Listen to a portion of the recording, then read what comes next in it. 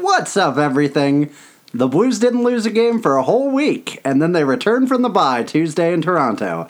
The time off appears to have been kind to them, as they went to Ontario and got back-to-back wins. What does this good week mean for the Blues? We'll cover that ahead. We'll also discuss some league news, including the strange Corey Crawford situation, and talk about some good things for the Blues' future near and far. We're headed to infinity and beyond, so let's get started, and let's go Blues.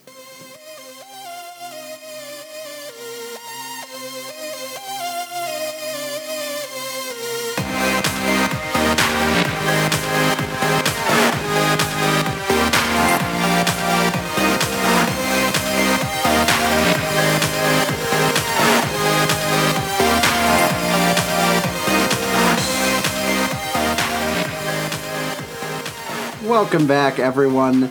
This is the Two Guys No Cup podcast, the 25th episode of the Two Guys No Cup podcast. We're still here. How are you doing tonight, Ian? Very good. Formerly last name redacted co-host. We're calling back to the first episode.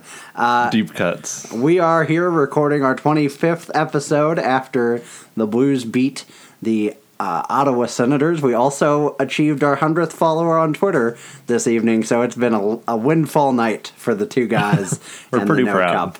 Cup. For all of you who are here with us and who have been here with us and are following us on Twitter, we sincerely appreciate it.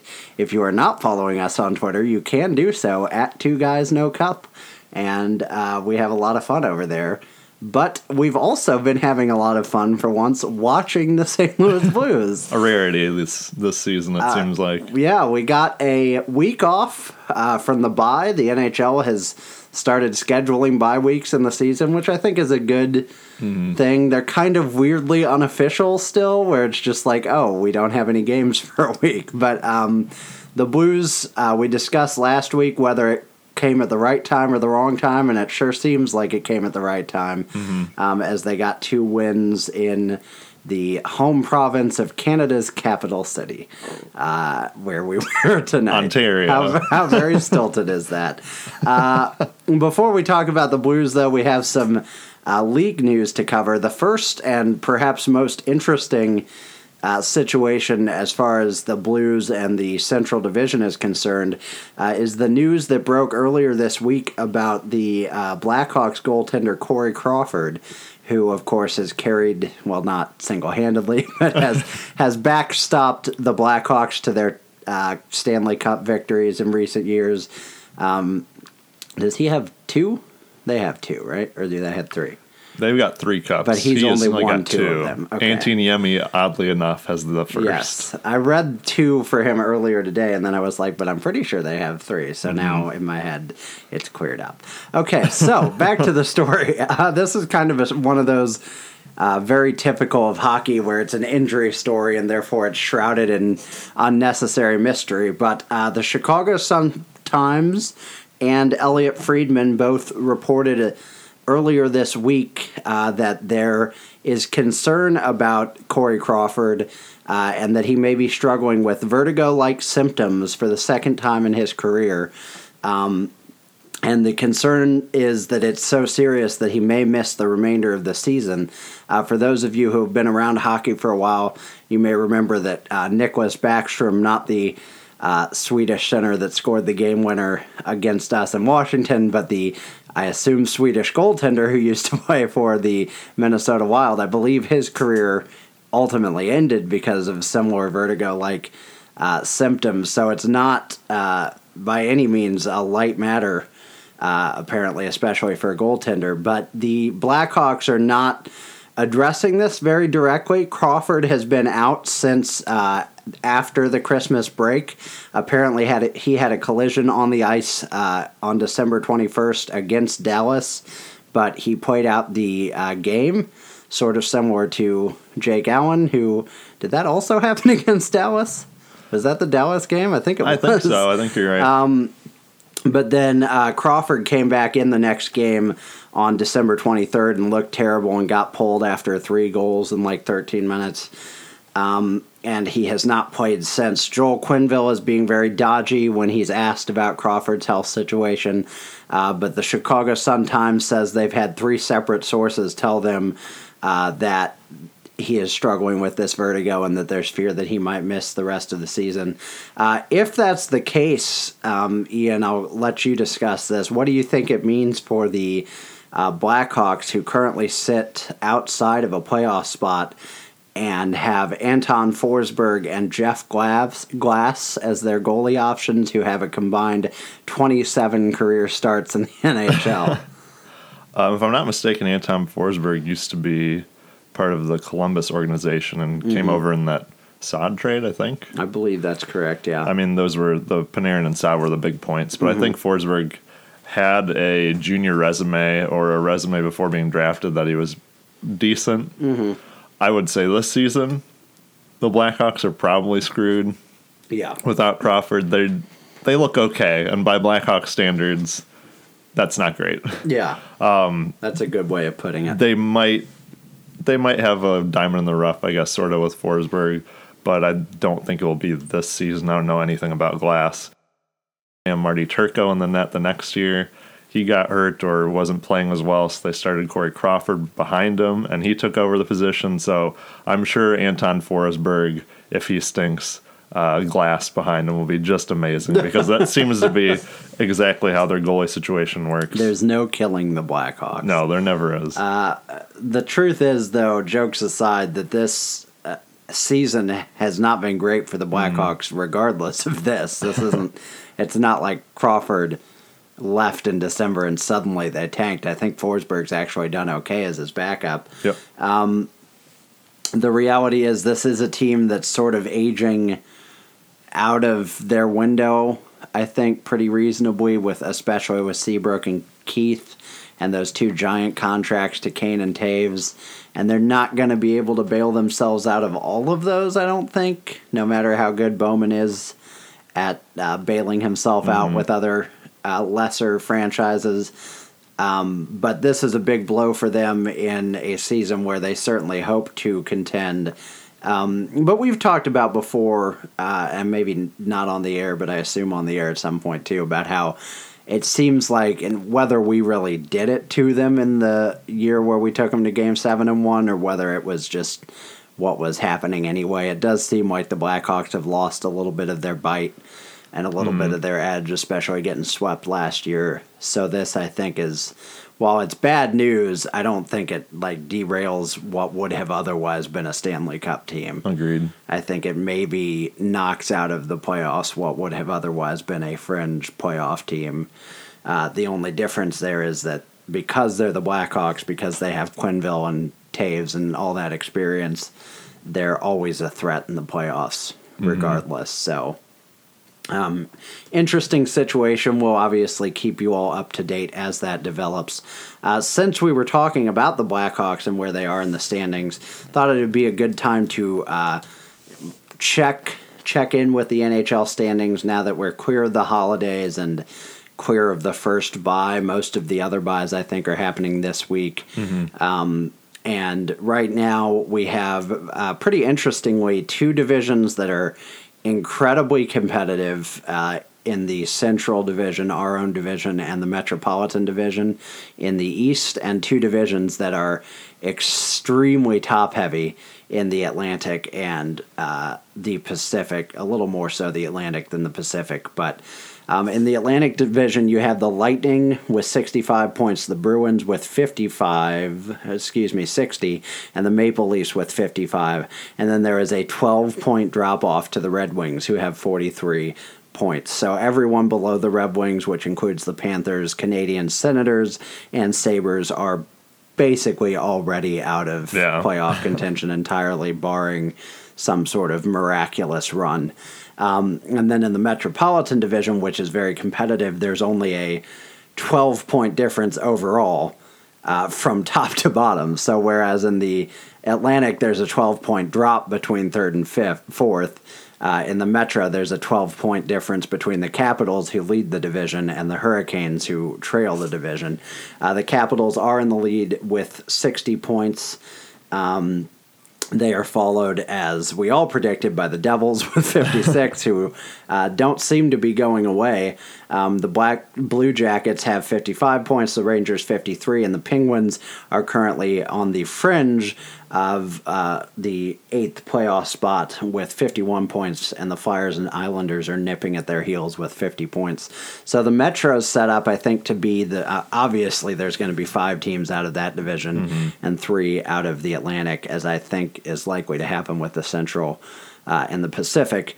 But that's setting up to be a really interesting division for those last few spots, and I wouldn't sleep on either the Islanders or the Flyers to get hot at the right time and maybe push. What do you think about the Eastern Conference? Do you have anything to add to that? Yeah, I think you're right. The Islanders and Flyers, hopefully, I'm hoping, will be able to knock Pittsburgh out of a spot. That'd be so great. Yeah, maybe even the Rangers, because I'm kind of tired of them being there. I mean, they don't do anything ever, so it's kind of boring. Wouldn't it be so gross if the Penguins and Blackhawks, let's talk about a dream scenario where they both missed the playoffs, and then the Rangers somehow won it all that year? It'd just be like, oh, yuck. Actually, the Bruins. Oh, yeah, boy. That was my thought the other day. I said, with David Backes. I said, yeah, cup. If the Penguins and the Blackhawks don't make the playoffs, either the Kings or the Bruins will now win the Stanley Cup, and we'll just repeat history over and over. Yep. Time is just a circle, folks.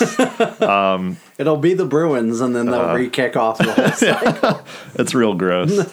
It's an interesting lineup they have there. Like you said, the Metro probably ends up taking both of the wild card spots, with Atlantic only getting their top 3 teams in. Yeah, and just to clarify real quick, excuse me, there's a 7-point gap between the Islanders, who are currently second, the second team out of the playoffs, and the Red Wings, who are at 43 points and would be the 3rd team out of the playoffs. Well, technically, actually, no, the Hurricanes are the 3rd team out of the playoffs, but I was just going to say that I don't see the Atlantic, other than Tampa, being a threat. I think it's a random team from the Caps in the Eastern Conference Finals against the Lightning. Yeah. So you can kind of roll the dice. Yeah, I agree. That'll be interesting to monitor. That's definitely one, though, where I think we talked about it, how at Thanksgiving, for the most part, you know who the playoff teams are. I think 6 at the least of those teams are pretty much set in stone at this point, with only the Rangers and Penguins being in any real danger of falling out. I mean, I know the Blue Jackets are only 5 points ahead, but it's just that thing where 5 points is harder and harder to make up the later in the year you get. Moving to the Eastern Conference, we talked about the Pacific Division being a little less competitive. They have 5 teams that are all bundled pretty tightly together.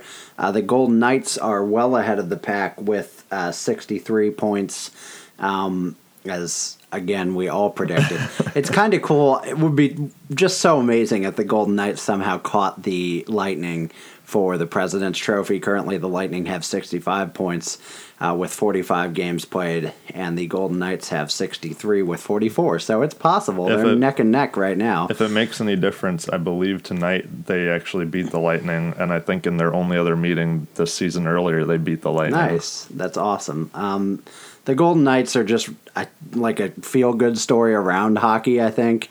It's one of those cool situations where, because literally every fan of every other team has like a player on that team, you know, almost. It's just a cool situation. But they're way out ahead of that division, and then there's a little bit of a log jam for what looks like it may be only 2 other playoff positions, but could be 3. The Sharks and Flames are tied at 54. The Kings are at 53, and the Ducks are at 51, and then there's an 8-point drop-off to the Oilers, Canucks, and then a chasm to the Coyotes. Meanwhile, in our division, the Jets are in the lead with 59 points, but despite having had the bye, the Blues are tied, technically, after tonight's win with 59 points, though they have 2 less games played, or 2 more games played than the Jets. The Predators, who have an absurdly low 43 games played, stand to probably win this division just on that fact alone. The fact that they have 5 games in hand on us, which I don't know how that's possible, that the scheduling's that bad. But I'm sure the bye week factors in there too. They have 58 points, and then the Stars have 56, and then there's a mini drop-off to the Wild at 53, Avalanche 51, and Blackhawks at 50. So 9 points separate the Blackhawks and Jets, as much as we talked about the Blackhawks being worse this year and being probably out of it. I mean, they really realistically are without Crawford, but still just an incredibly potent and competitive division that the Blues find themselves in the Central. And the reality is that we'd have to beat 2 of those teams to even get to the conference finals. That's pretty scary. It's weird to see a team like Colorado right now, who you said is 51 points, is only 2 points back of a wild card spot, has won 7 games in a row. Oh, yeah. And is streaking real hard towards the rest of the pack up there. And same with Calgary, has won 7 in a row. It's a lot of teams pushing closer and closer together. I know the league loves parity. Yeah. It's a fun thing for a playoff race. Sometimes it gets a little agitating because it makes me kind of not care until the very end, because that's when it matters. I agree. But I think you're right. It's going to be interesting to see us play probably Nashville or the Jets. I'd love to win the division because I think it'd be kind of neat for us to draw maybe a wild card, maybe get a Ducks or someone from the Pacific just to see what we look like. Because as of right now, our Nashville and Jets record is not looking overly great. No, it's not. It would be cool just looking at the West as a whole. You could see a really fresh lineup if it ended up being like the Jets, the Blues, the Preds, the Stars, the Avs, and then the Knights, Sharks, and Flames, which is a realistic scenario right now. Yeah. Keep the Kings and Ducks and Oilers and out of it, and the Blackhawks and the Wild. That'd be kind of cool. So we wanted to check in there just because it had been a while since we'd done so. With that done and dusted, as they say, there's a little bit of Blues news to discuss.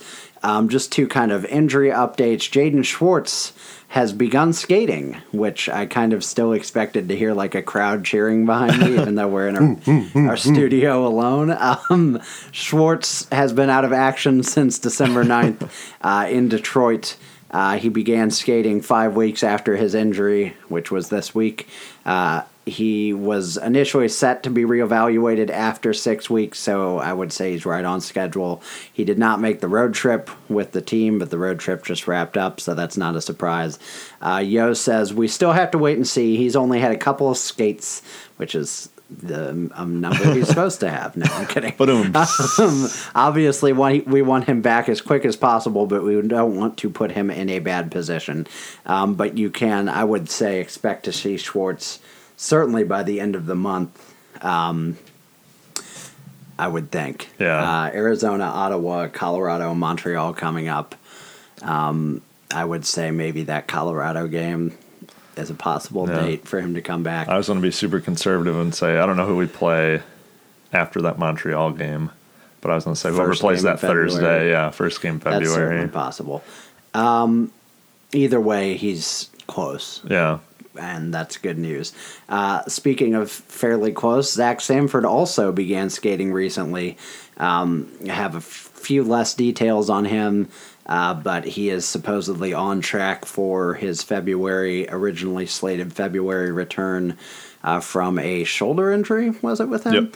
And I heard an interview with Doug Armstrong recently where he talked about having expected Sanford to be a serious part of the group of 9, as he likes to say. So if they get Sanford back, then it will be interesting to see how he fits into that role with the team that's developed, especially with guys like Tage Thompson, who have, kind of earned roles on the team. But more bodies is good overall. Yeah. So another thing we wanted to talk about real quickly, I'm sorry for dominating the airwaves here, but the Athletic and Corey Pronman released a rank of the top 50 prospects currently in the NHL, and the Blues scored very well. I don't think you'll be surprised by the 3 Blues names that he included on the list, but they were, of course, Klim Kostin, Jordan Kyrou, and Robert Thomas. For Klim Kostin, he put him third of that group at 29. Kostin's 18. He is 6'3" and 196 pounds, so he's obviously got a frame to fill out a little bit. But he says of Kostin's draft season was derailed by injuries, but he's looked quite good this season. He had an excellent training camp with the Blues, has been fine, albeit not great, in the AHL, and had an excellent World Juniors. The things to get excited about are obvious. He's a big, strong winger with skill who not only can dangle, but shows the quality offensive instincts to make plays around him at high speeds and score, too. I worry about his foot speed and his defensive play, and there's a small question in my brain about how high-end his skill is, but overall I think he's shown why there was such optimism for him at one point. What do you make of those comments for Kostin? Is it about what you would have expected, or? Yeah, I'd say those are how I would like the fan base to feel. He's got a high upside. I'd almost say, from what I've seen and what I think I've heard people say, maybe like a Yaskin with a boatload more skill. Mm-hmm. But I don't think he's going to be a world beater, and maybe that's just me being real conservative about it, but as much as people want to call him up, and maybe they can this year, I see people already being like, well, when he's on the first line with Tarasenko or something like that, and I'm like, I don't think so. If he turns out to be a really good, like, I'll say like second line, third line guy, then get you like 20-ish goals on a season or whatever while being a power forward, I think that's great. I think sometimes you have to focus more on what he can do aside from scoring. Like that body is enough to scare people. That's enough to hit people. That's enough to create turnovers. That's something you might want to focus on more than thinking he's going to be this guy that sets the world on fire scoring wise. I agree. I think when he was drafted, we were obviously excited, you and I, and still are. I'm not trying to pour rain on the parade, but I think a lot of people heard, Russian, who could have been drafted top 5 other than injuries, and they immediately kind of went Alex Ovechkin, Vladimir Tarasenko. Mm-hmm. And he's not the sniper that either of those guys are, and I don't expect him to become that. But he does have the physicality of Ovechkin.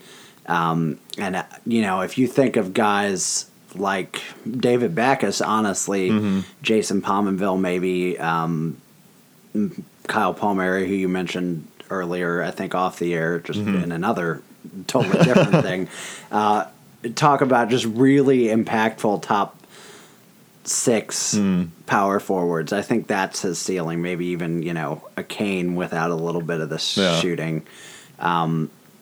Brian Little. Yeah. I could name a lot of big bodies, but you get the idea. Big body guys who aren't afraid to lay in the body. I think it's something you can see. Even Max Pacioretty. Then I'm done. That's it. I would say I think he's a guy you could see this team kind of needs maybe moving forward. Yeah. Some of our bigger skilled guys are a little bit older and are going to be, they're already pretty slow, but are going to be retiring or moving on. We kind of need a big guy who can score in the lineup. I know we're moving to a faster hockey or faster NHL, but I think there's still room for a guy like this. I think it will be all the more room for those guys if they have the skill and skate speed to match.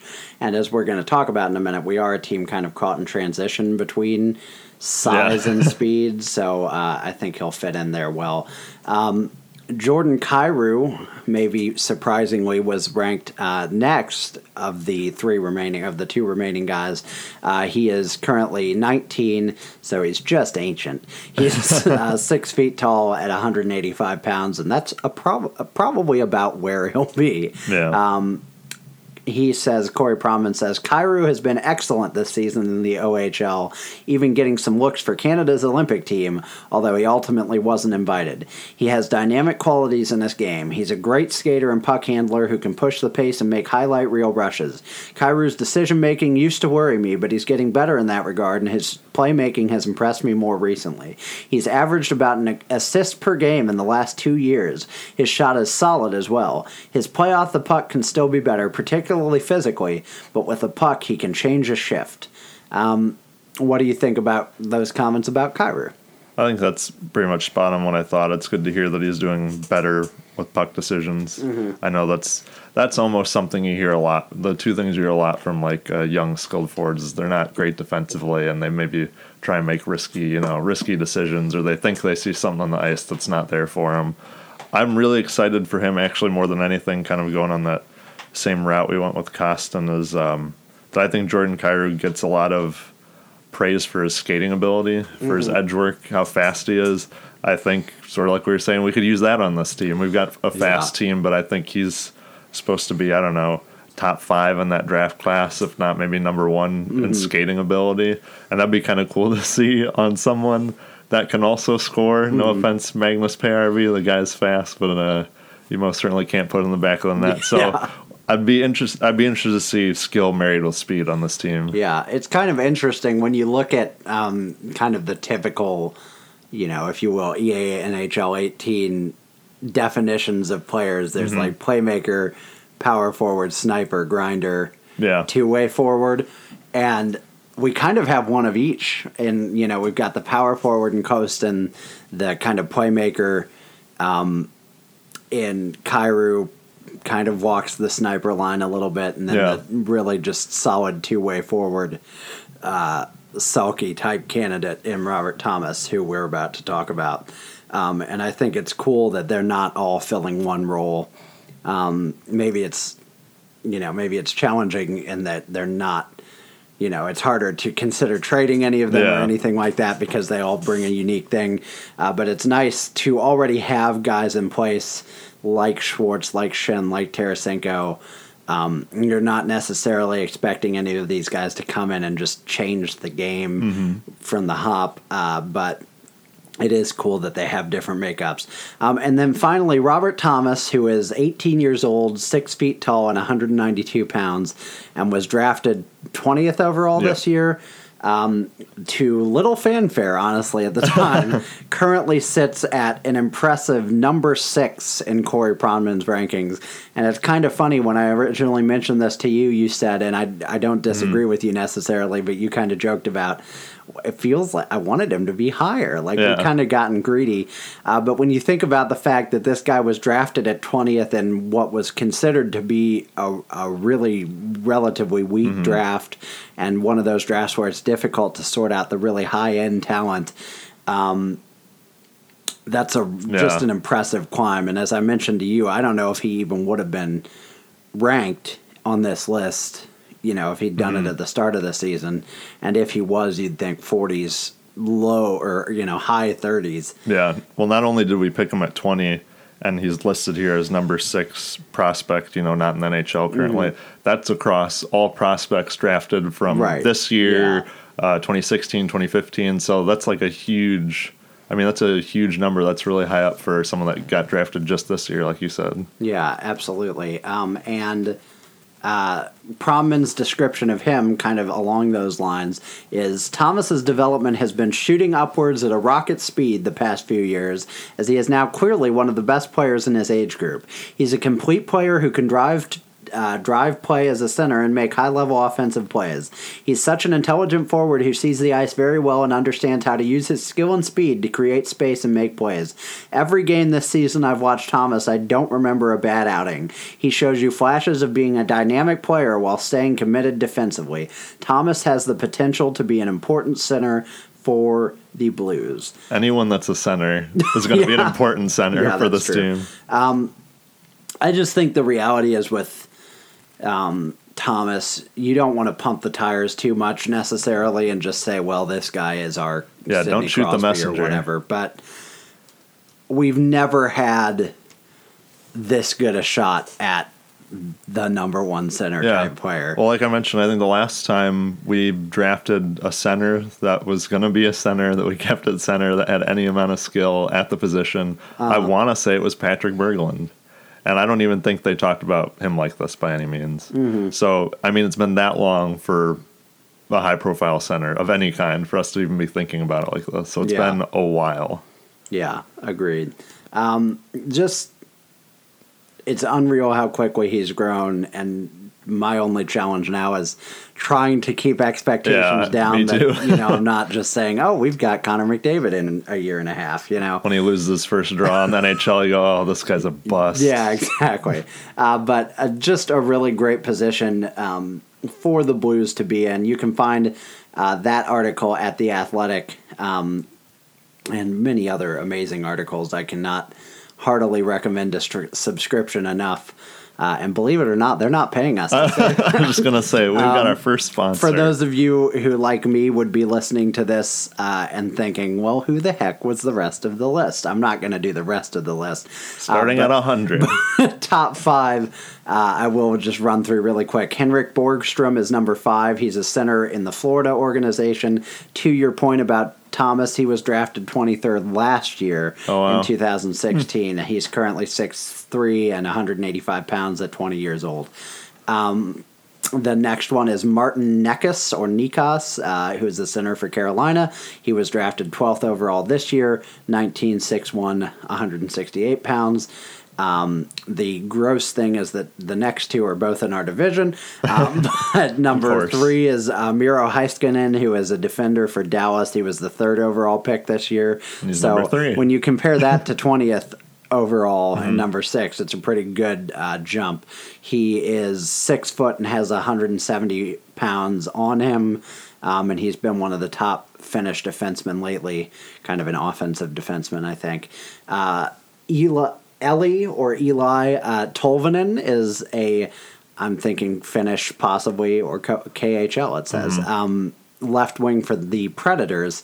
He is 18 years old. He is 5 foot 10 inches tall and 181 pounds. And he was drafted in the first round at 30th this year. So he was their 30th pick. So that's gross. Imagine if he'd fallen to us and we picked him instead of that was the one other guy. I'm not a scout by any means, but just reading other Blues fans and what people thought, that was the only other guy outside of Costin that I kind of really wanted at that time when we got that. I guess we got the pick right before then, but yeah. It was a little too bad. Maybe we had the 31st, so we had the pick behind that. Yeah. If we could have just got that 30th pick. Yeah, exactly. And then number 1 will be no surprise for those of you who followed the World Juniors very closely, is Buffalo's Casey Middlestat, who was picked 8th overall this year and is playing for University of Minnesota right now. He's 6'1", 201 pounds. He's a center, and he has all the makings to be a star in this league, and thank God, because that team needs it. I was just going to say, hopefully he doesn't drown in that dumpster fire. Yeah, and just to be clear, Pronman says no current NHL players are on the list are considered. So players like Eriksson Ek in Minnesota and Daniel Sprong in Pittsburgh and other players are not currently considered. So if you expected other people higher than Middlestat, that is why they're not there. Connor McDavid's a pretty good prospect too, but they don't get to count him. And then the last there's more Blues news to cover. There's so much more. Just to quickly mention that a former Blues owner, Mike Shanahan, passed away this Monday. He was 78 years old. He led the Blues ownership group from 1986 to 1991, which was the year I was born. Were you a 90? You were probably a 90, right? He stayed on as chairman through the mid-90s. Bruce Affleck, former Blues player, said, Mike just had that charisma that certain people have. People just fell in love with Mike Shanahan. He got St. Louis to buy in, both corporately and with the blue-collar guy. It was a great mix. The Blues will be wearing Mike Shanahan patches on their helmet for the remainder of the season in honor of him. Not a guy that I knew a lot about, just confessing my own youth and ignorance, but sad to see a great leader in the Blues organization pass away. He may have come in just after this happened, but maybe it was right around the same time, but the little scare where the Blues were kind of in trouble and being sold, and they might turn into the Saskatoon Blues and move up to Saskatchewan. So I think supposedly, I don't know for sure, that he had a small part to play in keeping them here. Nice. I'm glad to hear it. So good for him. We were asked last week, and we promised that we would deliver to do a roster projection for this team for the 3 years in the future or so by, I believe it was Creative Funny Name on Reddit, who asked us to do that, and we told him we would this year. So We are about to. But before we do that, there's just something I wanted to bring up, which is that The Athletic did an article. You notice how we're referencing them again. They're so good, folks. They really are. This one is actually unlocked, I believe, so you plebeians who don't subscribe can access it as well. It is by James Myrtle, who is the chief editor, I think, of The Athletic for hockey, who did a report on the average age of teams and as well as the average height, weight, and draft position. So, quickly just tracking where the Blues are on these lists. The average age list, Colorado and Columbus are the two youngest teams at 25. And the Blues are about, where are they? I got to find them now.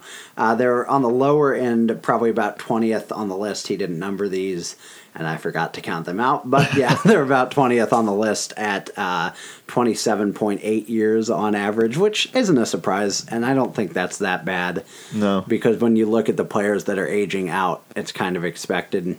And then we'll probably be a lot younger in 2 years when we get these guys. Yeah, I'd say we probably drop a whole 2 years pretty soon. But the average overall of the NHL is 27.1, so we're slightly older than league average, but not by much. What interested me, though, more than anything is, the oldest team is Detroit somehow, even though they're rebuilding, and Ottawa are both 28 and over, as are Anaheim and Los Angeles. The Blues are second in average height, trailing only Winnipeg at 74.1 inches. The Blues are 73.9 inches tall on average, and they are trailed by Dallas, Calgary, Anaheim, and Washington. The shortest team is Montreal and Tampa Bay. I feel like I knew that about Montreal. Yeah, they've always been short. I guess I just think Brandon Gallagher, and then I'm like, yeah they're short. The average height is 73.1 inches or 6'1" tall. So height is on a bell curve, so it's not surprising to see those numbers. The Blues are above average, technically slightly, but they're second overall, and they are also second overall in weight. At 206.6 pounds, trailing only Dallas, and then being trailed by Washington and New York. And the lightest team by a wide margin is Tampa Bay, and Philadelphia brings up the next slot. So the average weight is 200.7 pounds. Myrtle says, Dallas and St. Louis are big. The Lightning are decidedly not, which would make for an interesting Stanley Cup final if that's how it works off. Oh, James, thank you. Oh, he's so kind. You're so sweet.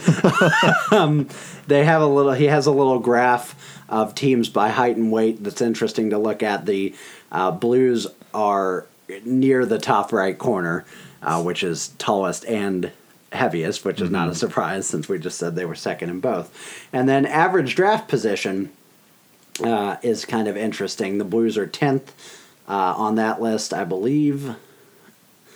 Yes, 11th technically, with an average draft position of 58.2. Average draft position in the NHL is 64th overall, which is kind of a strange what number a weird stat. But our point in bringing that up is to mention, as we alluded to earlier, I think, that this is a team that's kind of oddly caught in transition. When Mike Yeo came in, he promised that his goal was to get faster. And I think we are notably faster, certainly in the way we play, if not as much in the personnel yet, because he just hasn't had that much of a personnel change. When we're on our game, we're certainly playing faster and looser than we ever did under Ken Hitchcock. But the reality is, when you're still the tallest and second heaviest team, the speed's going to trip you up, usually, unless you have a whole lot of, magical people who are just, fast in every way. Or you have a lot of guys like Jay Bouwmeester and Tage Thompson who just take long strides and keep up with people. That's what I was thinking. So it is interesting to talk about how our size and weight needs to change. So we will look at the team 3 years from now that we expect to have. And what I learned from this exercise, besides realizing that there are players on this team that I literally forget are on this team, is that this is a team that is in transition, decidedly, still, and I think realistically this is a team that will have to trade people. Never. And not not just trade people because, everybody makes some trades except the Jets, but literally will have to make some significant trades to clear out this roster and shape it the way they want to. Do you want to kick off with what you have your lines as in, what would this be, 2020-21 season? Yeah, this is like 3 years in the future. I didn't make any trades in mine, or I didn't think of making a trade in mine. So these are all people that are in our down the pipeline, I guess you could say. So I still have Schwartz, Shen, and Tarasenko as the top line because they'll all be here, and that just seems easy. Then I got Kyrou, Thomas, and Thompson as the second line at that point. I guess you'd call it the kid line, but maybe at that point they're a little bit older. And then, then I don't know if this third line makes any sense. I mean, it makes sense, but they're all about the age of the Crypt Keeper at this point. You got Steen, Stastny, and Berglund on a third line. I'm already shaking my head that I wrote that down. I don't believe that's going to be true, but I'll tell you this. Of those three, Steen, Stastny, and Berglund, one of those people, I guarantee you, will be on this team in 3 years. I guarantee you. Yeah, we don't have the guts to cut ties like that. It's going to be Berglund. Anyways. And then my fourth line, I have, I can't remember his first name, Jack, probably wrong, Musel. Oh, okay. Who's going to be the center of that fourth line. Adam, that you're so right. It had nothing to do with Jays. Thank you. Adam Musel. I don't know how I knew that. You're usually the prospect guy. Yeah. But Dmitry Askin on right wing because he'll be here. I don't know. He's a body. He's good. And then Sobotka on left wing for the fourth line. That's the plug position. He's either here or he's not. Someone's in there. And then defense I actually thought was a little bit easier. You got Edmondson with Pietrangelo. At this point, Bouwmeester's gone. You got Dunn with Parayko. And then for my fun random pick here at the end, not so much random, but just like, I've got Schmaltz on the right side and then Nico Mikkola on the left side. Ooh. Who, if you've listened to episodes far long ago, probably in the summer, is a prospect we have that's got a lot of Joel Edmondson and Jay Bouwmeester qualities mixed together and plays on the left side. All of the worst ones. Yeah, just the worst ones. That's interesting. That's an interesting pick. The ones I don't have win on. Prize for most interesting choice. The ones I don't have on here specifically, Bouwmeester, like I mentioned. I don't have Wallman. I don't know. I would just guess he's in a trade at some point. I think Dunn's kind of solidified his position there. He could be on the left side on the third pairing, but I think he's got enough skill that we can kind of peddle him to another team as a second pairing guy. I don't think he sticks as a third pairing. And then no Robbie Fabry, because at that point he'll have no left leg. In all honesty, I cannot put that man in this lineup, and you're going to hear this ad nauseum over the summer. Oh boy, yeah. I cannot put this guy in this lineup until he skates, I'm going to say, 20 games with the Blues, 20 real regular season games, and at no point is he held up for a game, out for a game. We're like, ooh, his knee's kind of bothering him. None of that. Yeah. Then I'll move forward with like, oh yeah, we can put him here. He works well with this guy. Until then, he is pretty much, as Doug Armstrong would say, he's like a trade. Because I just don't see him on this team currently.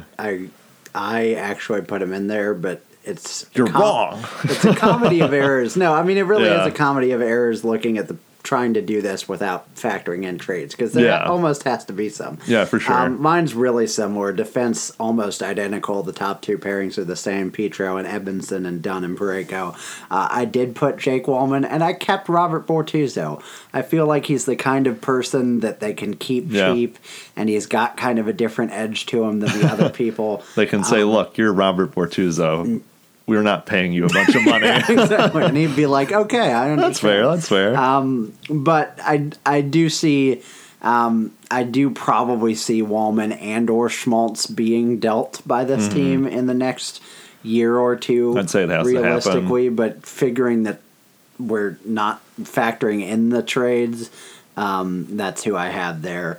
I agree that our top line, I don't see any reason for that to change, barring significant injury. I mean, there will be a point in each of these years where Jaden Schwartz is gone for 20 games. Yeah. But they'll just figure that out as they go along. I just, for fun, had the second line be all the young guys, Kyrou on the left, or Costin on the left, excuse me, Kyrou on the right, Robert Thomas in the center.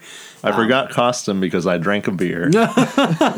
And then I have Fabry, Bergwind, and Thompson on the third line, which would be like so strange. And then my fun thing is this team's bringing back Ryan Reeves. It has to happen. Oh, that'd be we so all want nice. it to happen. Chris Thorburns here for another year at $800,000. I don't care. Scratch him. Yeah. Throw him in occasionally to punch some people. Put him on the left. I don't care. I know. I think. Sorry, go ahead. No, I was going to say, I know Ryan Reeves isn't from here, but you know they're playing some Coming Home on the Jumbotron when we bring him back. He belongs here. Winnipeg Blue Bombers can go get Bent. He is a St. Louis Blue.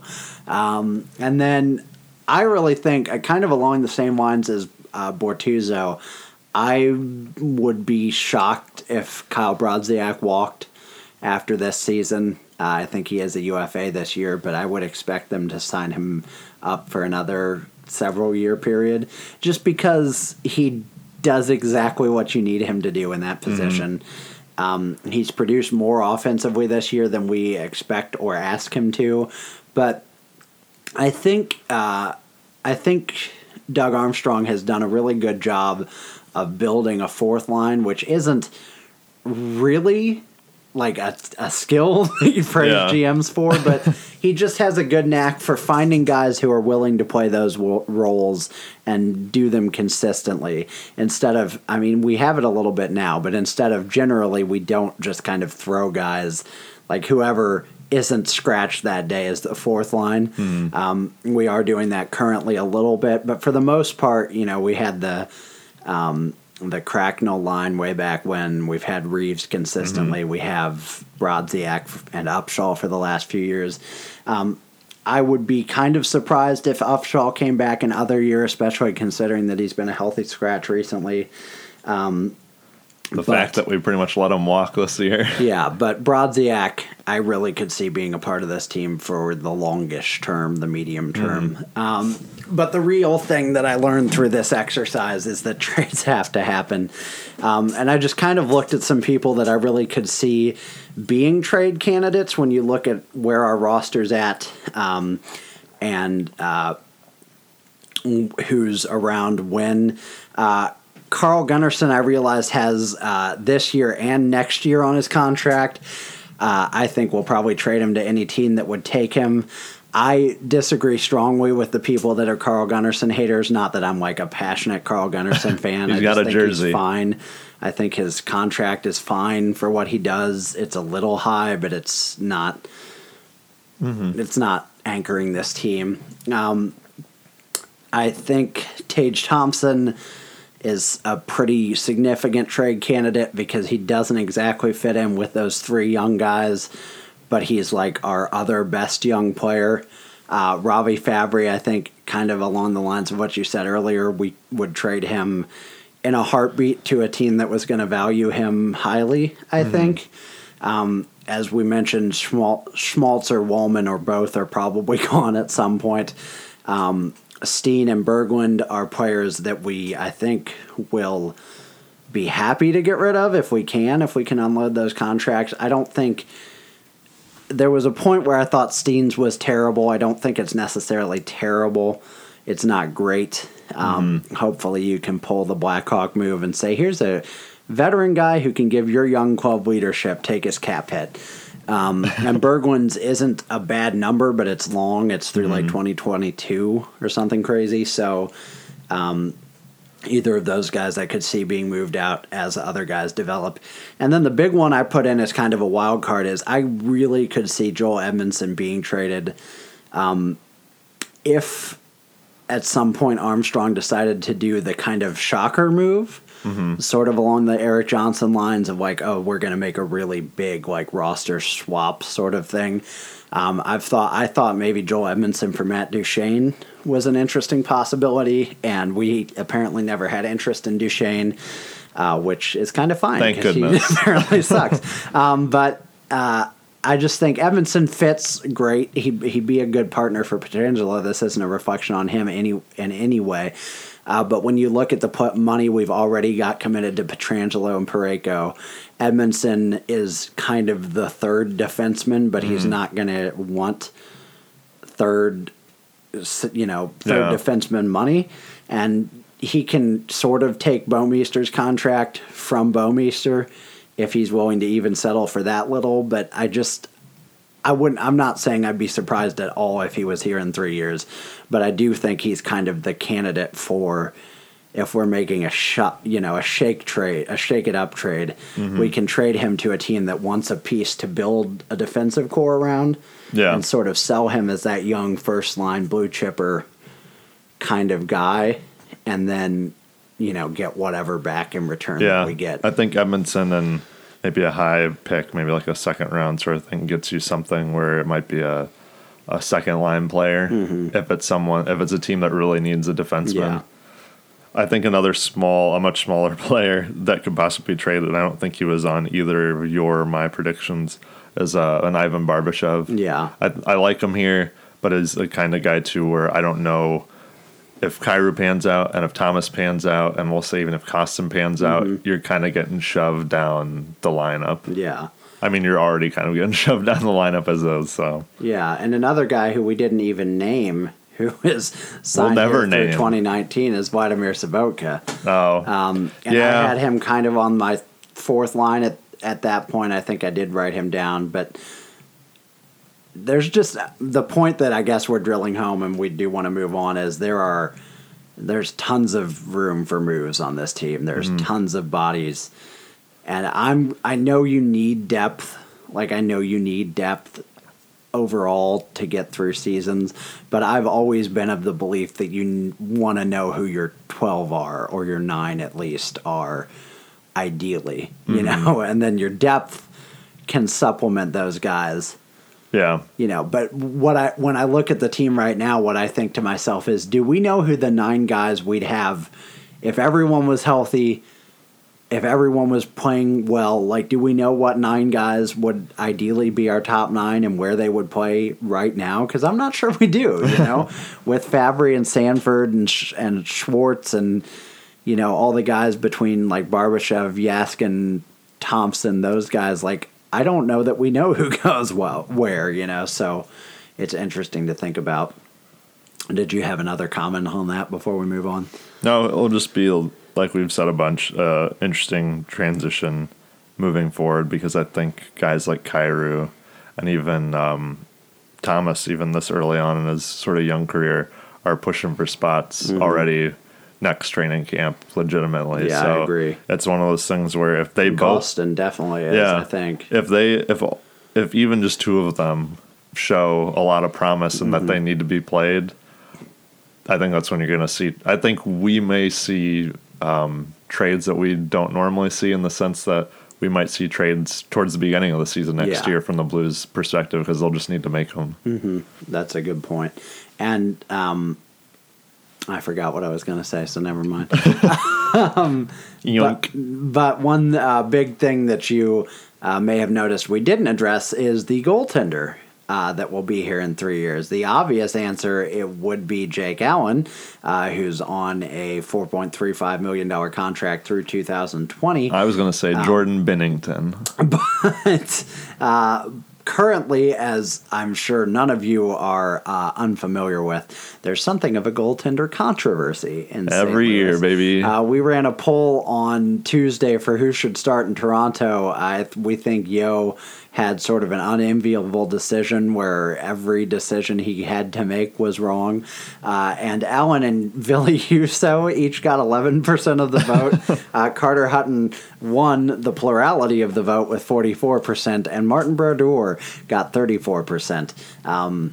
He could have dusted off the pads. I'm sure he would. I'm sure he still would have been fine, honestly. You think he still limbers up? Probably.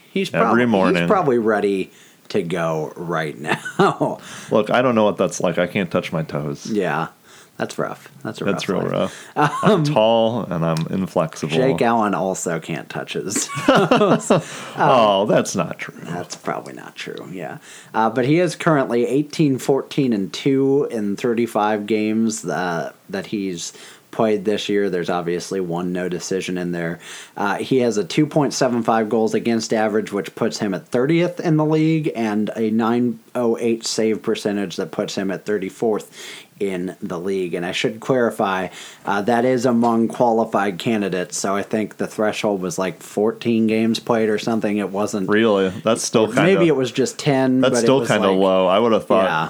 I did a little math earlier today, and I think a lot of starters play at least 50, as the season goes Yeah. on. So that's about 60% of your games. So I did 60%, or 0.6 times 45 games. That's kind of what a lot of people have played by now. And it came out to like 25 or 25-ish. So I was like, that was my idea, was like, if you played, we'll go even lower, like 20 or more, you're considered like a starter. I agree. The one thing that's interesting is that starter Hutton, speaking of which, speaking of starters, has started the last 2 games. I was surprised to see, though, that despite as good as his numbers are, he's 13, 9, and 3 on the season. So by our standard of what is and isn't 500, he's barely above 500 in his games. Now, some of those are probably in relief of Allen. Yeah, and where I he don't kind know of how had to those foot the L. decisions count. But he has a goals against average at 178 and a save percentage at 942%, which puts him distinctly in the lead in both categories. Although, of course, he has played significantly fewer games. I believe than he's most starting goalies. But He's he first is qualified overall now. He's first overall in both those categories across the whole exactly. NHL. Yeah, so he's obviously doing very well. So the question for the Blues now is, how do you handle this? And we've talked about it, I know, for several weeks now. You may be bored of hearing it, but it is We all are. big discussion for the team right now. I would say that the reality is this. The point I want to make is Carter Hutton looks great. I'm not trying to steal any credit from Carter Hutton. But in all actuality, if Jake Allen isn't the long-term solution for this team, sort of looking at that 3-year projection, then neither of these guys is the long-term solution for this team. Carter Hutton's great, but he's 32 years old. He's a UFA at the end of the season. 32 is old for goalies. I mean, it's not old, but it's well beyond young. Henrik Lundqvist and Pekka Rinne are both 35 years old, and the talk that constantly surrounds those guys is time's almost up. Time's basically up. And those guys were Henrik Lundqvist and Pekka Rinne to begin with. They weren't Carter Hutton. I'm really not trying to crap on Carter Hutton, but like Marc-Andre Fleury is 33, 1 year older, and his team just shipped him off. I mean, I know they had a better solution, a great young solution at the time, but they let him go in the expansion draft because of his age and his contract. Another thing to consider is that Carter Hutton is 32. If he plays out the rest of this season as the backup, or as the starter by proxy, if you will, let's say in the worst case scenario for Allen, and then he hits free agent and is demanding emerging starter money. I looked up, just as a comparison, the guy who did that last year was Scott Darling, who became kind of the de facto starter for a long period in Chicago. He's 29, so a few years younger, but he signed a 4-year deal at an AAV of $4.15 million with Carolina. And Brian Elliott, who's 32, granted kind of a decent comp for where Carter Hutton's at in his career too, hit free agency last year and signed a 2-year deal for $2.75 million a year after a pretty bad year in Calgary. It's safe to say he would have commanded a lot more if he'd had a great year in Calgary the year before that. So my point with all of that is, what's your plan with Carter Hutton? If you want him to stay, are you willing to even pay him $2.75 million? I'm certainly not willing to pay him $4 million. No. And I don't think he can really demand that. But I'm saying if he plays out this season basically as our starter, worst case scenario, he's going to expect 3 or above. Because kind of like you said with Paul Stastny, last podcast, this is his last chance to make money. Yeah. And as a career backup, he hasn't yet. I mean, he's made great money for like human beings, but not for hockey players, He's 32 years old. He just played his 100th career game. There's a reason for that. I mean, yes, part of the reason is that he was backing up Pekka Rinne and not some more middling goalie. But the idea that this guy's like a superstar that's just been hidden the whole time, not realistic. He's a very hot goalie right now. What are your thoughts on Carter Hutton? I sound super negative. I just want to reiterate that I'm terribly negative. I'm not trying to bury him. And in all actuality, what I really want is for Jake Allen to like fly back to the top and be our goalie for years to come. That's looking less and less likely. So realistically, what do you think the way forward is with Hutton in the worst case scenario that Allen does not recover this season? What do we do? Yeah, I was going to say Doug Armstrong, Ian Peters, answer our questions. I was going to say this is sort of why the whole subject's been brought up, is that it wouldn't be such a big deal if he was just hot and we were playing the hot hand because Allen, had a couple bad games or something like that. And we're just doing There was a period where we were kind of doing that. I mean, Allen was slipping a little, but he hadn't really shown his valleys yet, and they were still starting Hutton a little more, but we're definitely beyond that. Well, like you said, we've kind of seen Allen go back to the second time to his dark place. And if he doesn't recover and Hutton plays this well, financially, like you said, you don't want to go, well, we're not going to pay you as much as Jake Allen, or even just, Allen, less than $1 million shy of that. I don't think I mentioned, but Allen is at $4.35 million through 2020. I did mention that at the start, but so Hutton can't make within $1 million of Allen, even if you want to say he deserves it or whatever. It's just as a hierarchy standard in a pro sport, not going to happen on this team. You can have two goalies making a total of $8 million or more if one of your goalies is Henrik Lundqvist or Carey Price or Pekka Rinne. Yeah. Beyond that, it's not an option. And you saw what the Stars became trying to do that with Kari Lehtinen and Antti Niemi. That's a whole nother We don't mess. want to be that, I don't know what they do, though, if this trend continues and Hutton's the guy that keeps getting starts. Allen keeps faltering. I almost think you have to do a full goalie makeover, sort of. In all honesty, I think if Allen falters so bad to the rest of the season like he has, and I don't think he will, but if that were to happen, I don't know what you do with him in this organization or how you, that sounds so mean, but get rid of him. Mm-hmm. But then I also don't think Carter Hutton, who might demand closest to starter money, gets that either here. Right. I think then you might, I don't know, overall worst case scenario, I think Carter Hutton would be gone, Jake Allen would be gone.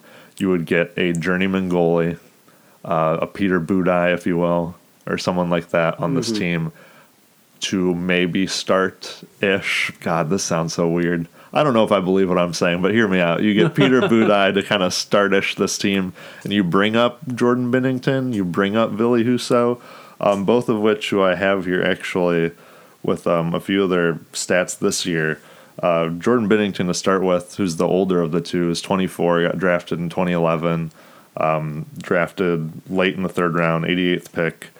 He's someone I think we kind of forget because Ville Husso, I think, is touted a little more as the better goaltender. Mm-hmm. But Jordan Binnington in our AHL debacle is playing with neither the Chicago Wolves or the San Antonio Rampage. He's being loaned out to the Providence Bruins, who you can only guess to what NHL team they're the AHL team to. It's the Pittsburgh Penguins. But actually, it's the Boston Bruins because they're both named Bruin. Anyways. That's very confusing. Yeah.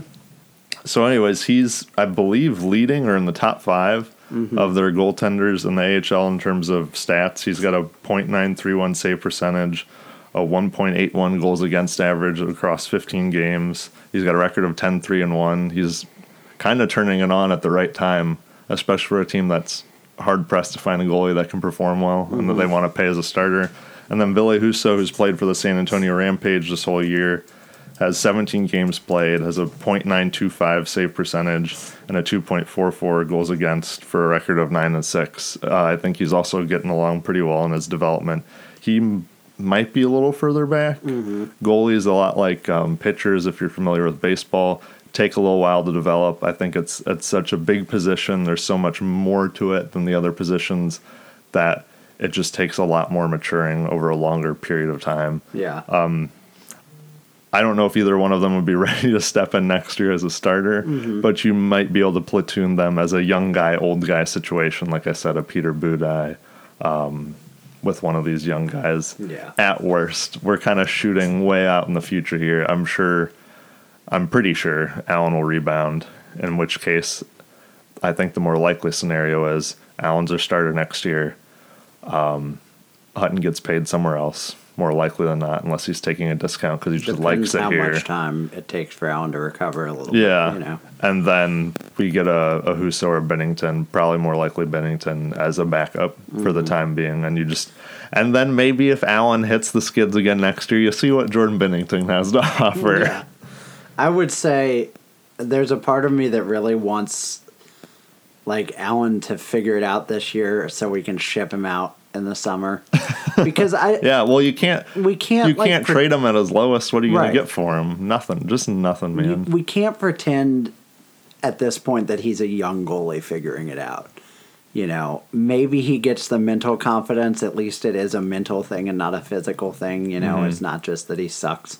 But he's 25, 26, somewhere in there. He's played a lot of NHL games now, and this is 2 years in a row where he's just collapsed at one point in the season. And that doesn't even count points in the past where he struggled during these months. This is 2 years in a row where it's like he can't be started at some point in the season. You know, the reality is if we let that happen another year, you know, leaving aside, okay, well, if it happens another year, he's done. If we let that happen another year, nobody's trading for him. You know, I mean, the reality is he's such damaged goods at that point that nobody's going to be interested in him. At that point, he's pretty much just riding the pine the rest of the season, I guess. I don't know. The thing is, it just puts us in a difficult situation. Our friends at St. Louis Game Time, Jeff Jones, at Jeff M. Jones on Twitter, wrote a pretty interesting article that we tweeted out earlier about comparing Jake Allen and Brett Johnson from, about a decade ago, I guess now. But Brent Johnson was similar in a lot of ways to Jake Allen in a lot of scary ways. He was a young goalie who we promised to be the future goaltending solution for this team. He had one brilliant year in the playoffs. He ultimately struggled the next year. We brought in Fred Braithwaite, an older journeyman. Wow, I remember that. To kind of back him up, and Braithwaite eventually took more and more of the time until we traded for Chris Osgood to bail out Johnson. And then Johnson, ironically, was then traded to the Calgary Flames, much like Brian Elliott was, yes. So we're walking a fine line, is my point. I looked up the free agent goaltenders that are impending. Lettinen, Halak, Cam Ward, Eddie Locke, Jonathan Bernier, Antti Niemi, Andrew Hammond, Andrei Pavelak, and Carter Hutton, and Antti Ranta are the players. The only one of those that I could even maybe stomach taking a flyer on is Ranta. That was what I was going to say. If you were going to trade Allen and then bring up, either maybe do the thing where you pay Hutton money you pay Ronta money, you give him each like 2 years, just say fight like for $3 it. million or whatever, and just kind of do the Elliott Halak thing again until Huso is ready. That's the real problem, is that Huso and Bennington, maybe Bennington more than Huso, but his ceiling's a little lower. But neither one of them is ready to be the goalie. It's a tricky situation. Make sure to check out Jeff's article. We don't want to linger on it too long. Because there were also 2 games we played this week. The good news is, for those of you who don't like our longer podcasts, which I'm sure is none of you, I think we can move through the games fairly quickly. But the Blues returned from their bye week in Toronto, Ontario, Canada, against the Toronto Maple Leafs, because it will be odd to play another team in Toronto. And they did that on Tuesday, and I think overall they looked not great. I was going to try and say okay, and they looked fine. They looked a lot fine. better when you compare it to the Florida game before the break. They looked a lot better. But it was one of those games where we couldn't bury an opportunity. We took, as has become characteristic of us, we took 42 shots, counting overtime, but we couldn't bury an opportunity. And then middle of the third period, Connor Brown got past Alex Pietrangelo on our power play. Nice. A puck just bounced on Pietrangelo, and Brown scrambled past him. Pietrangelo tried to dive and take him down. And Brown shot it over Hutton's glove side, with Tarasenko kind of trailing him and trying to catch up but failing. Hutton admitted a little bit of fault. He said, "On Brown's shorthanded goal, I bit too early. I did the same thing last game. I think the last 3 goals I've given up are on breakaways, so that's something I need to tighten up for sure." My view on it is it's never the goalie's fault when it's a breakaway. If the puck goes in, there's only so much he can do. With that said, if Jake Allen had been in the net, we would have eaten him alive for this goal. It was not good. I mean, even Hutton admitted without prompting it wasn't good. And that is not, again, to pick on Hutton. It's just to say, he's human too, so he makes mistakes, You just don't like this Hutton guy. I hate Carter Hutton, guys. It's true. He keyed Steve's car. He's funny. He's personable. He's outgoing, and I hate him. So at this point, honestly, the way the Blues have been playing lately, all you're saying is, here we go again. Yeah. It's over. I mean, I'm sure that's what most people thought, for sure. I know we did. I know everybody on Twitter did.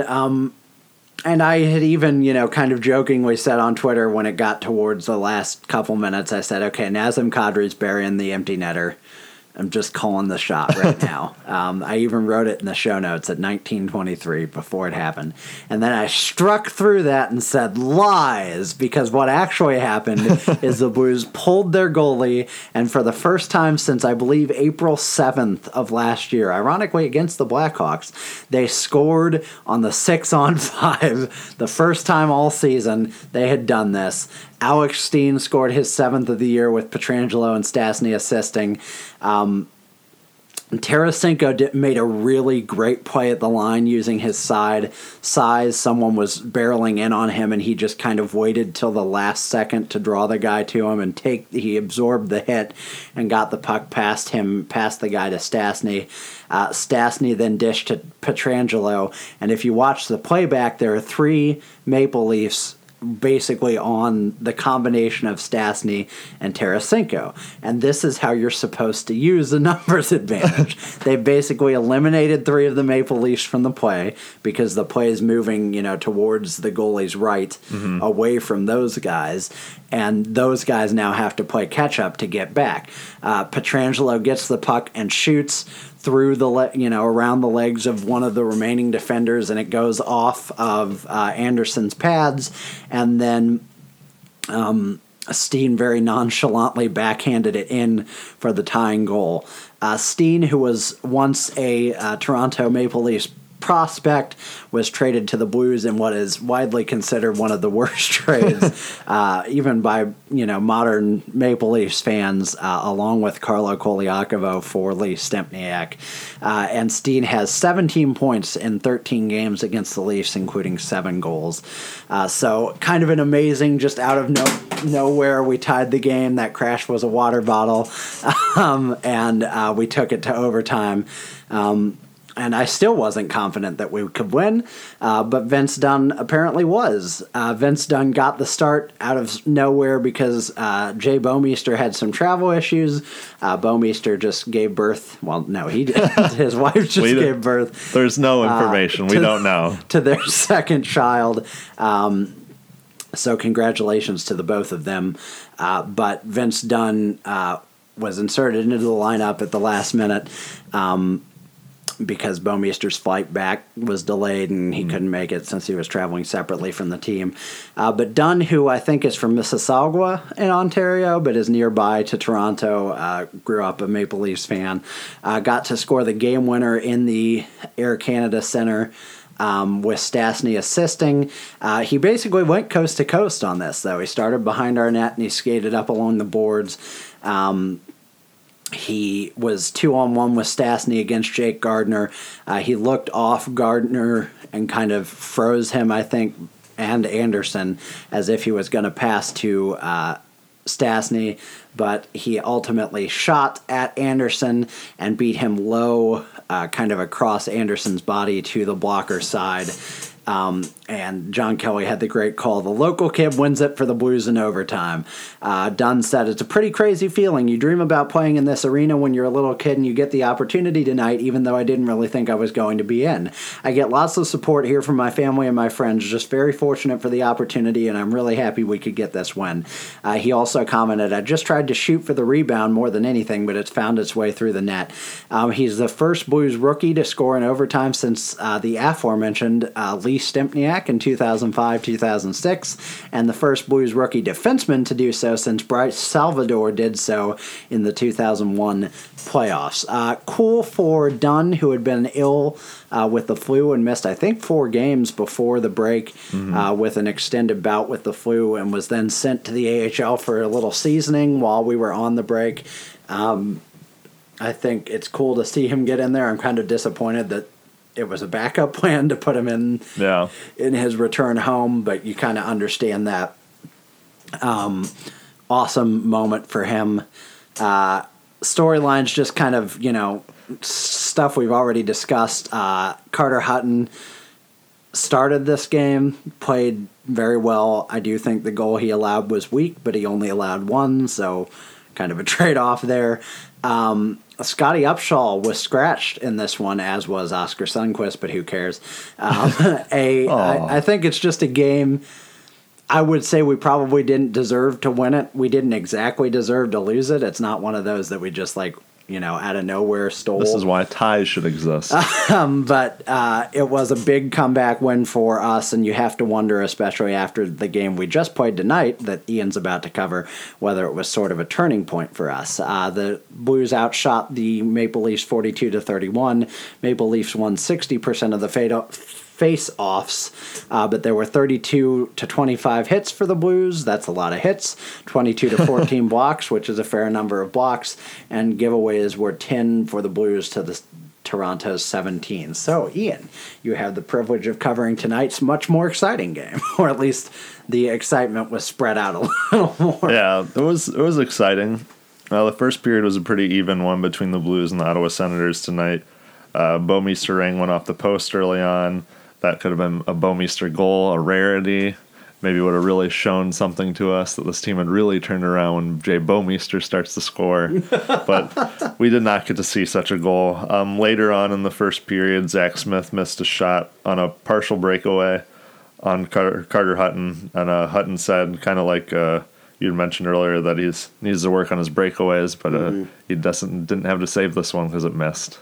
But I definitely thought for a second there that was going in. That looked like the Patented Blues play of putting tons of pressure on the Senators and then a breakaway the other direction for a goal. But thankfully it was not to be. The first period ended with a lot of back and forth. Both teams registered 7 shots apiece on net, and both teams also had 12 hits. So as even as they get. The Blues' second period was really good. They got off early, working pretty hard along the boards in the neutral zone and in their own zone a lot. There was a Blues goal pretty early on, too, then with Tarasenko. It was his 20th. It was a tip shot at 6:13, assisted by Bortuzzo and Stasny. It was a nice shot by Bortuzzo. There was a little slow-motion replay of Tarasenko kind of seeing the puck come in and kind of shifting his stick angle to get the nice tip-in past Anderson, a different Anderson. Craig Anderson. Exactly. Yeah, I know. It kind of tripped me up a little bit when I was looking at it. And everything. Yep, because he's American, and the other guy is Swedish. Yep. And they got to do it differently. They can't make it easy on us. Now, this was a really nice goal. We mentioned it was a Tarasenko tip-in, but it was kind of a nice sequence leading up to the goal. The Senators had it moving towards the Blues zone. Bortuzzo stopped the puck carry at the red line. Dunn poked the puck away from the Senator player in front of him. Barbashev grabbed it and got it up the ice for a quick zone entry, and the rest was history with that Tarasenko goal. Pietrangelo got a goal in the second period too on a wrist shot. Very high skill. Yeah, it was an interesting one. It was at 12:51. It was unassisted, and I think for an interesting reason. I don't know who the Blues player was that shot the puck on Anderson. For the life of me on the replay, I cannot see this guy's number or name. We'll say Sobotka. Don't quote me on that. I'm giving you a random name. It hit Anderson in the pads and it popped up in front of him. He then decided to swat at it with his stick to just get it out from in front of him. Normally, probably a good move. But when he swatted at it, it went directly to Pietrangelo at the right circle, who just fired in a wrister. Anderson was kind of paralyzed. I think he was still in his own head thinking, how could I have done this? As it got on Petrangelo's stick. I did feel a little bad for Anderson. This kind of felt like a few of these goals were goals that we're used to seeing get scored on us. Yeah. And so I was like, oh, it just feels kind of bad going the other direction, but I'll take it. Anderson, who was one of the feel-good stories of the year last year for, being with his wife through her cancer and everything, has not had a particularly good season. I can't say it's not necessarily because the team in front of him. Yeah, I mean, the team's been awful. I'm not trying to blame it on him. But he did I think you propped up a team that was probably not as good as people thought they were last year. So, not doing the best. Another Blues goal at 16:53 of the second period by Braden Shen. This is off of a backhand shot. It was a nice feed to Steen to Shen as he was streaking in to score. This was kind of a nasty goal for Anderson, too, because it was on a backhand, I'll give you that, and it's in close, so these are really hard to read. But I think Anderson, as Pang said, thought it was going wide on his far side, because that's kind of how he reacted. And he kind of reacted slowly, too, because he was still trying to save it on the far side as it was going in the net. I think it was just a complete sort of guess, and he guessed wrong. Then we got the Bobby Ryan goal for the Sens less than 30 seconds later, which, as Pang and JK pointed out, he's been a Blues killer his whole life, while on the Senators, while on the Ducks. I believe he's had like 17-something goals in 20-something games against us. It's kind of ridiculous. Yeah. We talked about it earlier. There's a few different players for different teams that tend to just do really well against them. Chris Stewart, yeah. We tweeted out Bobby Ryan is getting paid it's like 7.5 through 2022, I think. Yikes. Which this is his sixth goal, by the way, this season. For that much money, this is his sixth goal. Just as an aside, the next time you want to complain about, I don't know, Alex Steen, Jay Bouwmeester's contract, just take a second. Remember yourself for a second. There are some truly horrendous contracts out there.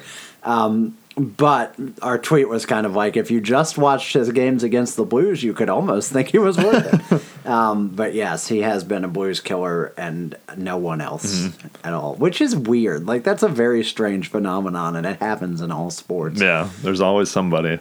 I thought that Sens goal by Ryan was going to be a little bit of a momentum killer. It was towards the end of the period. You kind of hate having those, especially not only at the end of the period, but right after you scored a goal. I mean, it's 3-1, but I do get flashbacks of teams turning a 3-0 lead by the Blues into a 4-3 OT loss. Yeah. 28 seconds separated the two. Yeah. So. That's not much. Yeah, it always a little bit of a gut punch. The second period ended with the Senators taking 2 penalties within a small amount of time, so the third period began with us on a 5-on-3. Yeah, but actually, just not to correct you in any way, but they actually got a penalty before they took the first of theirs. Yeah. So with the goal and then a penalty, power play against right on top of it, it looked bad for us for a second. Yeah. And then they committed the 2. I will say, our PK has been much better, and I think their power play is ranked pretty low. So that was the one time where I thought, hey, this might not be so bad. Yeah, that's true. Your power play with Matt Duchene and Mike Hoffman And Eric Carlson. And Mark Stone is real bad. Does that Did make we any forget sense? people? I feel like we did, probably. Oh man, Ceci's or Cece's Broussard. pretty good. Broussard. Oh Man, my how does that gosh. power play stink? How is that team so bad? I don't get it. That doesn't make It any must sense. just be that's got to be like a locker room thing where they're just not on the same page at all. I mean, There's too yeah. much talent on that team. They weren't doing be great before Duchesne, terrible. and I feel like they almost got worse. Yeah, that's probably fair. In that second period, though, before it ended, or before we move on to the third, the Blues outshot the Senators 19-6, so that's pretty good. I mean, we did a lot of offensive zone work, a lot of neutral zone work. I noticed that a lot throughout this whole game, that we did really well in the neutral zone, being able to pressure Senators along the boards through the middle to get pucks turned over. They didn't seem, this might be why they stink, they seem to have zero composure when you're in their face at all. I think Pang alluded to that a lot throughout the night. So the Blues started the third period with a 5-on-3. And they converted and scored a goal, right? No. to no one's surprise, they looked Now over 7 minutes, I think, of total 5-on-3 time without a goal. with 0 goals. So that they looked like, I don't know how you look lifeless on a 5-on-3, but they did. I mean, Tarasenko rang one off the post, so that didn't count as a shot. So we got another shot on net because we registered a shot. So that's an improvement, I guess. But how are you 5-on-3 and you register 1 shot? And we still have guys kind of hanging out by the blue line because God knows that 5-on-3 shorthanded goals coming. I mean, maybe, you know what, to be fair, maybe for this team there might be. Pang mentioned, that much too predictable. Yeah. This power play, I mean, you can see it even set of on our last chance we had with the power play winding down. Parayko had it. I remember he got it, but they already had all 3 of their players pushed super close to Anderson. I was like, this is when you just crank it. Yeah. At least crank it to make someone, the puck hits somebody at least, and then it drops down to the ice, and you can just start hacking and whacking at it. And he kind of dusted off looking for the best shot or And then another he, pass. lost the handle Oh for a yeah, it second, just didn't got he? it got picked by a guy on a 5-on-3. It's inexcusable. I'm not a coach, so I hate to use such big broad words, just denouncing this team, but it's inexcusable at this point. It just looks so silly. It's the same personnel, almost to a man. If there's one Here's the change, they got to fire whoever's doing this. And I Yeah. want to say it's Mike Yeo, so maybe not, but bring in someone to do it then instead. Yeah, Berube or whoever. Yeah. I mean, they had Kevin Shattenkirk last year. Yeah. But the thing is, after he left and early this season, we were fine on the power play. We were really good on the power play to start this season. So we can't pretend that it's Kevin Shattenkirk's the whole reason. Yeah. We've added Braden Shin. We haven't lost anybody that was a power play player. And we're worse somehow. It doesn't make any sense.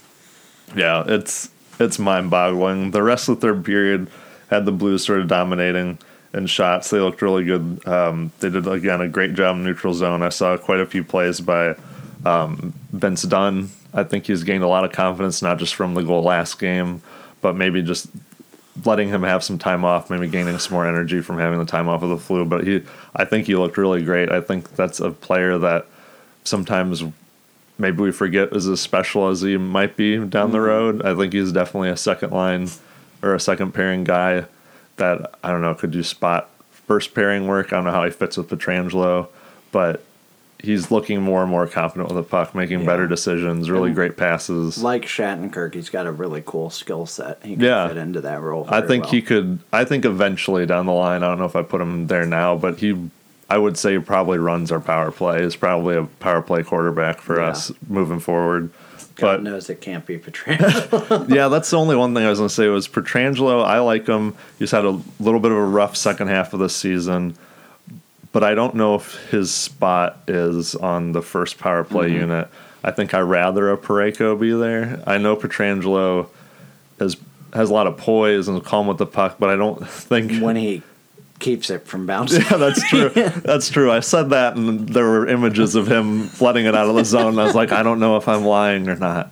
But yeah, I think a Parayko, even a Dunn, is just better at that position. And I know some people are like, well, who's going to defend when they're coming out of our zone, on a shorthand? That just shouldn't happen anyways. So we shouldn't have to worry about it in all reality. Yeah. Third period ended with the Senators pulling Anderson and Steen getting his 8th goal of the season on an empty net, assisted by Shen at 18:42.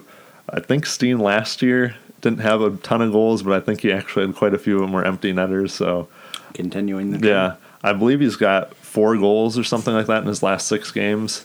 And before, I think he had like 4 or 5 in the other 30 games. So, I mean, he's coming on. He's the kind of guy I'd like to see sort of heat up a little because you want your veteran presence to also be producing. Overall, I thought the game was really good. The Blues outshot the Senators 37-21. Senators did dominate on the dots, winning 57% of the draws. Like I said, the whole team looked really good. Sans the power play. Somehow we looked really good. You take a player away from the Senators, not so good for us. But we'll take what we can, I guess. That's it's mind-boggling that we look worse on the power play. So I don't it would be one thing if you were like just not potent on the power play but looked normal, but we actually look like more lost on the power play than we do 5-on-5. I used to play like NHL, whatever it would have been 12 or 13 in college with like 3 other friends.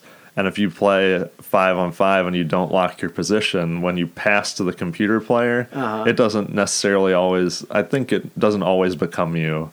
Or it does become you, but you meant to pass to another human player. So it gets confusing.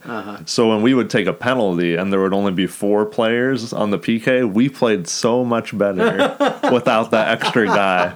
That must be what's happening. I don't think that's happening to the other people. That's not how real life works, but I always found it kind of funny. That is funny. One point I wanted to make, though, because I remember down the stretch last year, we played a lot of easy teams. We banked a lot of, quote-unquote easy points. And people were like, well, that's nice and all, but that doesn't really mean anything, or it doesn't mean a lot for the playoffs. And maybe that's true because you're not going to face those teams in the playoffs. But I want to say right now for this team, the stretch coming up and getting this win against Ottawa, and if we can win against, Arizona, Ottawa again, Montreal, the Avalanche, things like that. Although I guess the Avalanche are doing better.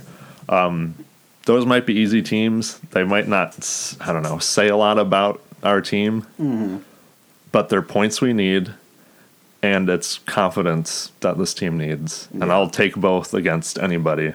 So this is most certainly one of those things where Ottawa stinks, but a win's a win. And we looked good in it. And it can only propel us into better things, I would hope. Yeah, I agree.